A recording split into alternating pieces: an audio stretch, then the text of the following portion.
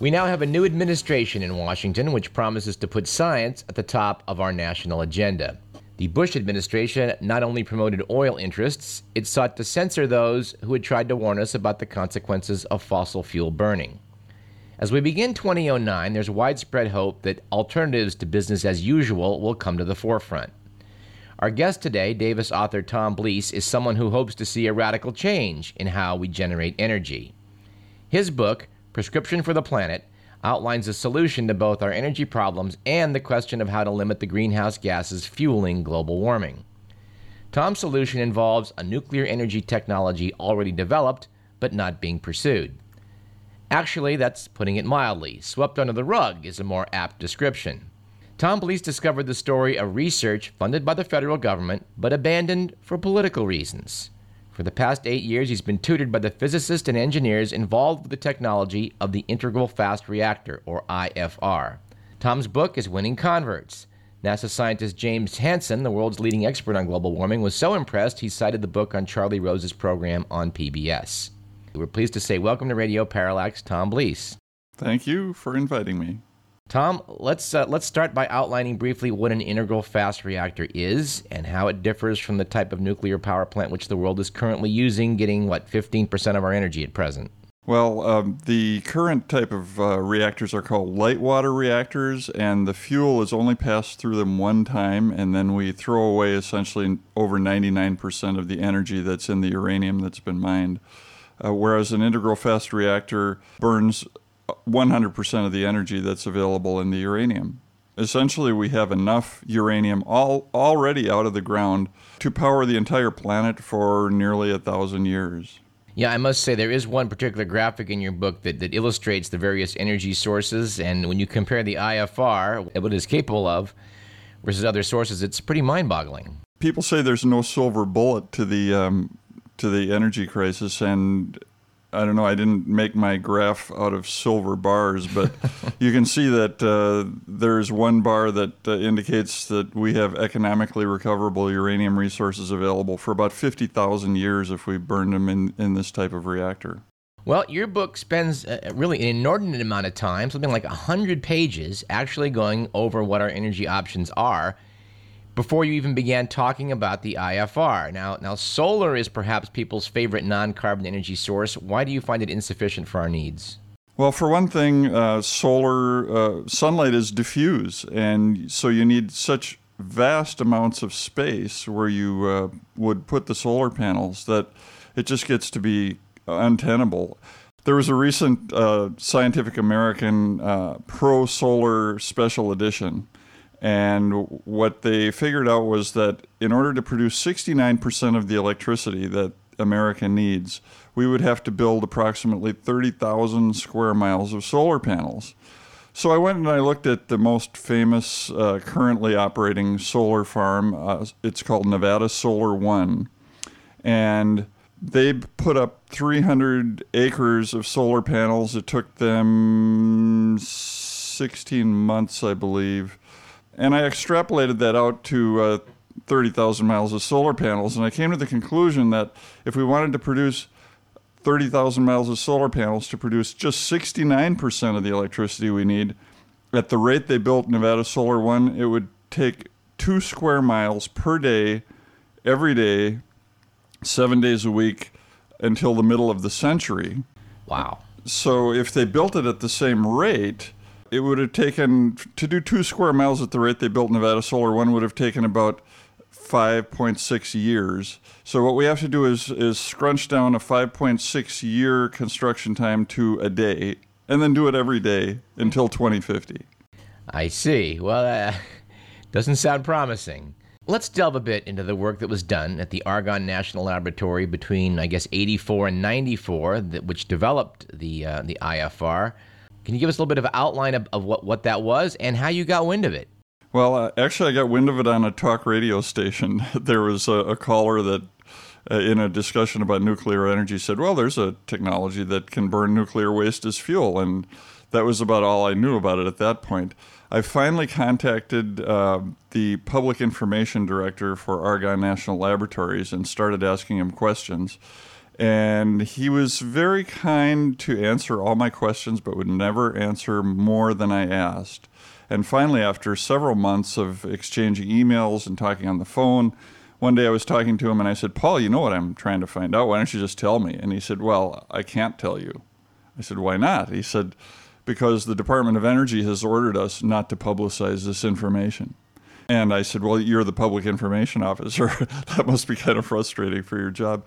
And he said it was. But once I realized what the situation was, then my relationship with Paul changed a bit. And we would have conversations. I would give him a whole list of questions, get my answers, and he would sometimes give me leading information so that I could go dig around for another month and come up with another list of questions. And finally, over a period of a year or so, I finally got it sorted out. This reminds me of Woodward and Bernstein with Deep Throat was telling him, if I'll answer yes or no if you ask me the question, but he wouldn't tell him what to ask him. Yeah, exactly. And it struck me that the scientists who'd worked on what was the largest energy research project in history must be incredibly frustrated about it. And I asked him about that. He said, well, most of them are pretty sanguine about it because they figure that eventually global warming politics will trump energy politics. However, in the later years, when I started working with the scientists who ran the program, they weren't sanguine at all. They're tearing their hair out because every day they're reading about, where are we going to get clean energy? And they know exactly where we can get all the clean energy we want. So they were very motivated. What happened was several of them retired, and so the more or less gag order that the DOE had put on them really didn't apply anymore. And so they were eager to cooperate with me and educate me about this. So that's how the whole story finally came out. Well, in reading your book, I really was stunned by the fact that while the engineers, American engineers with American funding, working for the federal government, have not said much, they're going out and getting international awards from other nations for their work. Yeah, it was insane. Russia was giving them awards for the very research that they weren't allowed to talk about in their own country. We're belaboring this a bit, but I do think we need to be absolutely clear that the evidence shows quite definitively the IFR program was killed for political reasons. Yeah, and there are a number of reasons why one could surmise it was killed, because it would certainly mean the demise of the coal industry, and coal is a huge industry in our country, although we do try to hide it. 44% of the freight on U.S. trains is coal. But we tend to put our coal plants out where people generally don't see them, and so the general public doesn't realize that every day on a per capita basis, we use 25 pounds of coal. At first I thought that the coal industry and the other fossil fuel industries might be behind a completely clean, unlimited energy resource. But the more I looked into the congressional record and the history of it, the more I realized that a lot of it was just political posturing and ignorance and ideological stances regarding anything with the word nuclear in it. I frankly think there wasn't much of a conspiracy. So let's go back to details about the IFR. This question of what to do with nuclear waste is a national debate, and you note that we use a lot less nuclear material with an IFR. How much less? I mean, there'll be some, I presume, nuclear waste, but how much less? Well, there's such a small amount. Essentially, if you had a 1 gigawatt nuclear plant that was run with these fast reactors, you would have to bring in about a milk crate full of depleted uranium to fuel it every 4 months. So the waste that you would get out of it would be, in a year, would be about the size of a small filing cabinet. Figure a plant would last about 50 to 60 years, so you could just keep all of the waste on site for the entire life of the plant. At that point, you're going to have 50 or 60 filing cabinets full of nuclear waste, which is in a glass form. So the radioactive material cannot leach out of this glass for thousands of years, yet the half-life of the fission products in the glass is much shorter. The current nuclear waste that we have, or what we call waste, but is actually spent fuel, will be radioactive for tens of thousands of years, whereas this would be radioactive beyond background levels for about 300 years. Yet it couldn't leach out for thousands of years. So you could put this nuclear waste, you could bury it almost anywhere. It wouldn't even get into the water table if you buried it somewhere where it was exposed to the water table. But Tom, being that it does have a shorter half-life and therefore presents less of a long-term problem, doesn't that make it sort of a hotter product while you're trying to store it for 300 years or 50 years or whatever? It's thermally hotter, but we have dry cask storage that can easily handle it. It's not a problem. Well, then the bookend of that question is how much more of our nuclear materials would this IFR make use of? Because we've got things like on nuclear warheads and a lot of nuclear material out there. Well, we've got quite a bit of plutonium that's already either been coming from used warheads or, unused warheads, thank goodness, or decommissioned warheads, I should say, or from spent fuel that's been reprocessed. But we can use all of it, essentially. We've got enough spent fuel we don't have enough spent fuel to fire up the plants as fast as I would like to build them. So we actually don't have enough nuclear waste. If we built the reprocessing plants to reprocess all our nuclear waste, and we built the fast reactors as fast as I propose building them in my book, we're actually going to fall short a little bit. So if we continue to run our light water reactors and even build a few more, it's not a big deal. We'll be able to use it all up. 3.5 years is pretty speedy. We can create new fuel in the breeder reactors, in the fast reactors, but it takes about 7 years to create enough new fuel to start up a new one. So we're going to have about a 3.5 year shortfall if we build these as fast as I'd like. And the pace that I propose building them is a pace at which we could reach zero greenhouse gas emissions by the middle of the century. I want to talk about that reprocessing again in a minute, but let's talk about this proliferation issue. An IFR is a type of breeder reactor. The U.S. has clamped a lid on breeder reactors since the 1970s after India developed an A-bomb. You've noted in the book that nuclear proliferation, is not a concern with the design of this IFR, and why is that? Well, proliferation of one type or another, even if it means just dirty bombs, can certainly be a concern anytime you have fissile material. However, the light water reactors, for instance, that we burn now also create plutonium. Any reactor that uses fission ends up creating plutonium. The thing about fast reactors and about the IFR design in particular is that you have a reprocessing facility on site. And so once uranium or plutonium goes into the plant, it never comes out. And when it's reprocessed on site, which has to be done periodically, the plutonium and uranium is never separated into anything that could be used for a warhead. It's always mixed in with other fission products that keep it radioactively too hot. So even if a terrorist, for instance, was able to penetrate one of these plants, he wouldn't be able to pick up the material. You can't handle it except remotely. So it greatly decreases the risk of proliferation. However, if you're going to build these plants in politically unstable countries, it would be best if there was an international organization that directed the operation and maintenance and building of these plants, which is what I propose in the book. It's called the Global Rescue Energy Alliance Trust, or GREAT.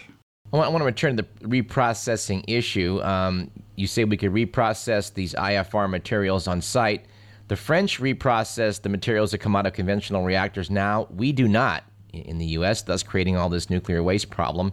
Before it went into the IFR, would you have to do some reprocessing on that initial run-through? In order to take the spent oxide fuel from the light water reactors today, you would have to do an initial processing job on it in order to make it into the metal fuel assemblies used in IFRs. So the most practical way to do that would be to build one or two reprocessing facilities in the United States, probably one in the West and one in the East. And in those processing plants, you would essentially convert all of the spent fuel from current reactors into metal fuel for the fast reactors. So we would have at least politically difficult issue at one point of having to set up a couple of these things on at least a couple sites in the country, which we don't have now. Well, we don't have them, but we're talking about building a MOX plant, which is the French-style reprocessing plant down in South Carolina at a cost of about $300 million. And all that's meant to be built for is to recycle 33 tons of plutonium. We dismantled some warheads, and we made a deal with Russia that if they dismantled some, we'd dismantle some. And we each ended up with about 33 tons of plutonium. And the deal was that we would build MOX plants, mixed oxide fuel, to convert this plutonium into fuel that would be suitable for light water reactors. Well, shortly after the deal was done and the warheads were decommissioned, the Russians took a look at the situation. They said, this is crazy. Why should we spend all this money on building a MOX plant? We've got a fast reactor. We can just burn it in that. And so they said, oh, well, we're just going to burn it in our fast reactor, and we don't have to go through all the hassle of building the MOX plant. Well, in the United States, we don't have any fast reactors running, so we have to build this ridiculously expensive plant to process 33 tons of plutonium. If we built a fast reactor recycling plant, we could not only reprocess the 33 tons of plutonium, but we could start reprocessing all this spent fuel. So Russia has a functioning IFR that they are using now? They have a functioning fast reactor. It's not a full IFR complex, which also includes the recycling facility. Right. But the Russians actually, back in the days of the Soviet Union, had a metal-fueled fast reactor that was used to produce both electricity and desalination. It was built in what is now Kazakhstan on the shore of the Caspian Sea and back in the 70s, and it worked fine. This is not new, groundbreaking technology. I mean, these guys were doing it, 37 years ago? So again, just to kind of clarify, I think it's worth doing. This is a type of fast reactor as opposed to a slow reactor, which is the conventional type. The IFR was the one that Argonne developed with some new some refinements of technology, but it's based on stuff that's been around quite a while. Yeah, they definitely refined it because the goal of the scientists at Argonne was to solve all the problems associated with nuclear power: safety, proliferation, economics, and they did. They were tremendously successful, and it was just political short-sightedness that killed the program in 1994. We're speaking with Tom Blees, author of Prescription for the Planet. Tom, let's talk about plant safety. People fear the meltdown of a core reactor, or they fear a terrorist attack on a nuclear facility. The IFR was designed to avoid some of these issues. How much safer is it than a plant like the one down at San Onofre in Orange County? It doesn't even compare. There's a thing called the probabilistic risk assessment that every new nuclear plant design has to undergo. And what it does is it tells you the percentage risk of various types of accidents. So in order to be certified, you have to have a risk of a core meltdown once every 10,000 years, which sounds really safe, except for the fact if you have 1,000 plants running, that would mean one core meltdown every 10 years. And we may indeed have 1,000 plants running someday. So we'd like to be safer than that. Well, the PRISM reactor, which is the General Electric's commercial design for the reactor that was designed at Argonne National Laboratories for the IFR, underwent their probabilistic risk assessment studies, and they were so astronomically safe that I did a calculation figuring if we built enough of these, which would take about 27,000 reactors, they're pretty small, to produce all the power that humanity needs, if we didn't use any wind, solar, hydro, nothing else, how often could we expect to have a core meltdown? And the result was about once every 435,000 years. And since Neanderthal man disappeared about 30,000 years ago, that's pretty safe. You don't get into too much about this in the book, and I don't want to spend a lot of time on it, but if we're going to talk about nuclear power generation, we do have to, I think, make just a slight mention of what happened at Chernobyl in Russia back in 1986. Can you give us kind of a thumbnail sketch of that disaster? It was a design that never would have been built in the United States. We knew about this design, and Edwin Teller had decided years before that, no, we'll never build one of those. It's too dangerous. The reaction time to the control mechanisms was too short. In other words, the reaction could get away from people before they could shut it down. They were also doing some ridiculous experimental type things on it, which they never should have been doing, and they had no containment building. So essentially they ended up with a steam explosion that blew the top off of this building and released the radioactivity. Instead of using water, they were using graphite, which itself burns. Not such a good design. Yeah, well, some of the early reactors used graphite, and they had a problem with that in England as well. And people were learning how to do things, and there was much less concern, regulation in terms of environmental issues and safety issues. Back in the 50s, it was like, oh, the scientists, they'll save our bacon from everything under the sun. And there were a lot of scientists that were merrily going on their way, and obviously they weren't trying to have accidents. I mean, they didn't want to blow themselves up, but there were a few accidents, very few. Chernobyl is an unfortunate circumstance of bad design, bad operation, and it's a design that never would be built today. The reactors today are so much safer than Chernobyl as to be in a completely different class. Well, let's flip it around. Let's assume that we're going to go full speed ahead with integral fast reactors. How many are we going to need? As I said before, the goal is to reach zero anthropogenic greenhouse gas emissions, in other words, zero man-made greenhouse gas emissions by the middle of the century. This does not include agricultural emissions, which is about 14% of the emissions that we put out. That's a problem I've left for other people to deal with. But in terms of power, in terms of vehicle emissions and that sort of thing, we want to build about 100 or 110 2.5 gigawatt reactor complexes per year. Now, that sounds like really a lot, and people might think that's a crazy idea, but what I did was I looked at what France did since the 70s as they converted their electrical production almost completely to nuclear power. Now they produce about 80% of their power with nuclear, about 20% with hydroelectric. And I looked at the GDP of France and looked at how much it cost them to build these plants and how quickly they were able to do it. And then I looked at the GDP of the countries that make most of the greenhouse gas emissions that are capable of building these plants, and came to the conclusion that building 100 or 110 of these plants of that size per year would not stress any of these economies any more than France had been stressed while they were building their nuclear plants. We're speaking with author Tom Blees about his book, Prescription for the Planet. We need to take a short break. I'm Douglas Everett. You're listening to Radio Parallax. Stay tuned.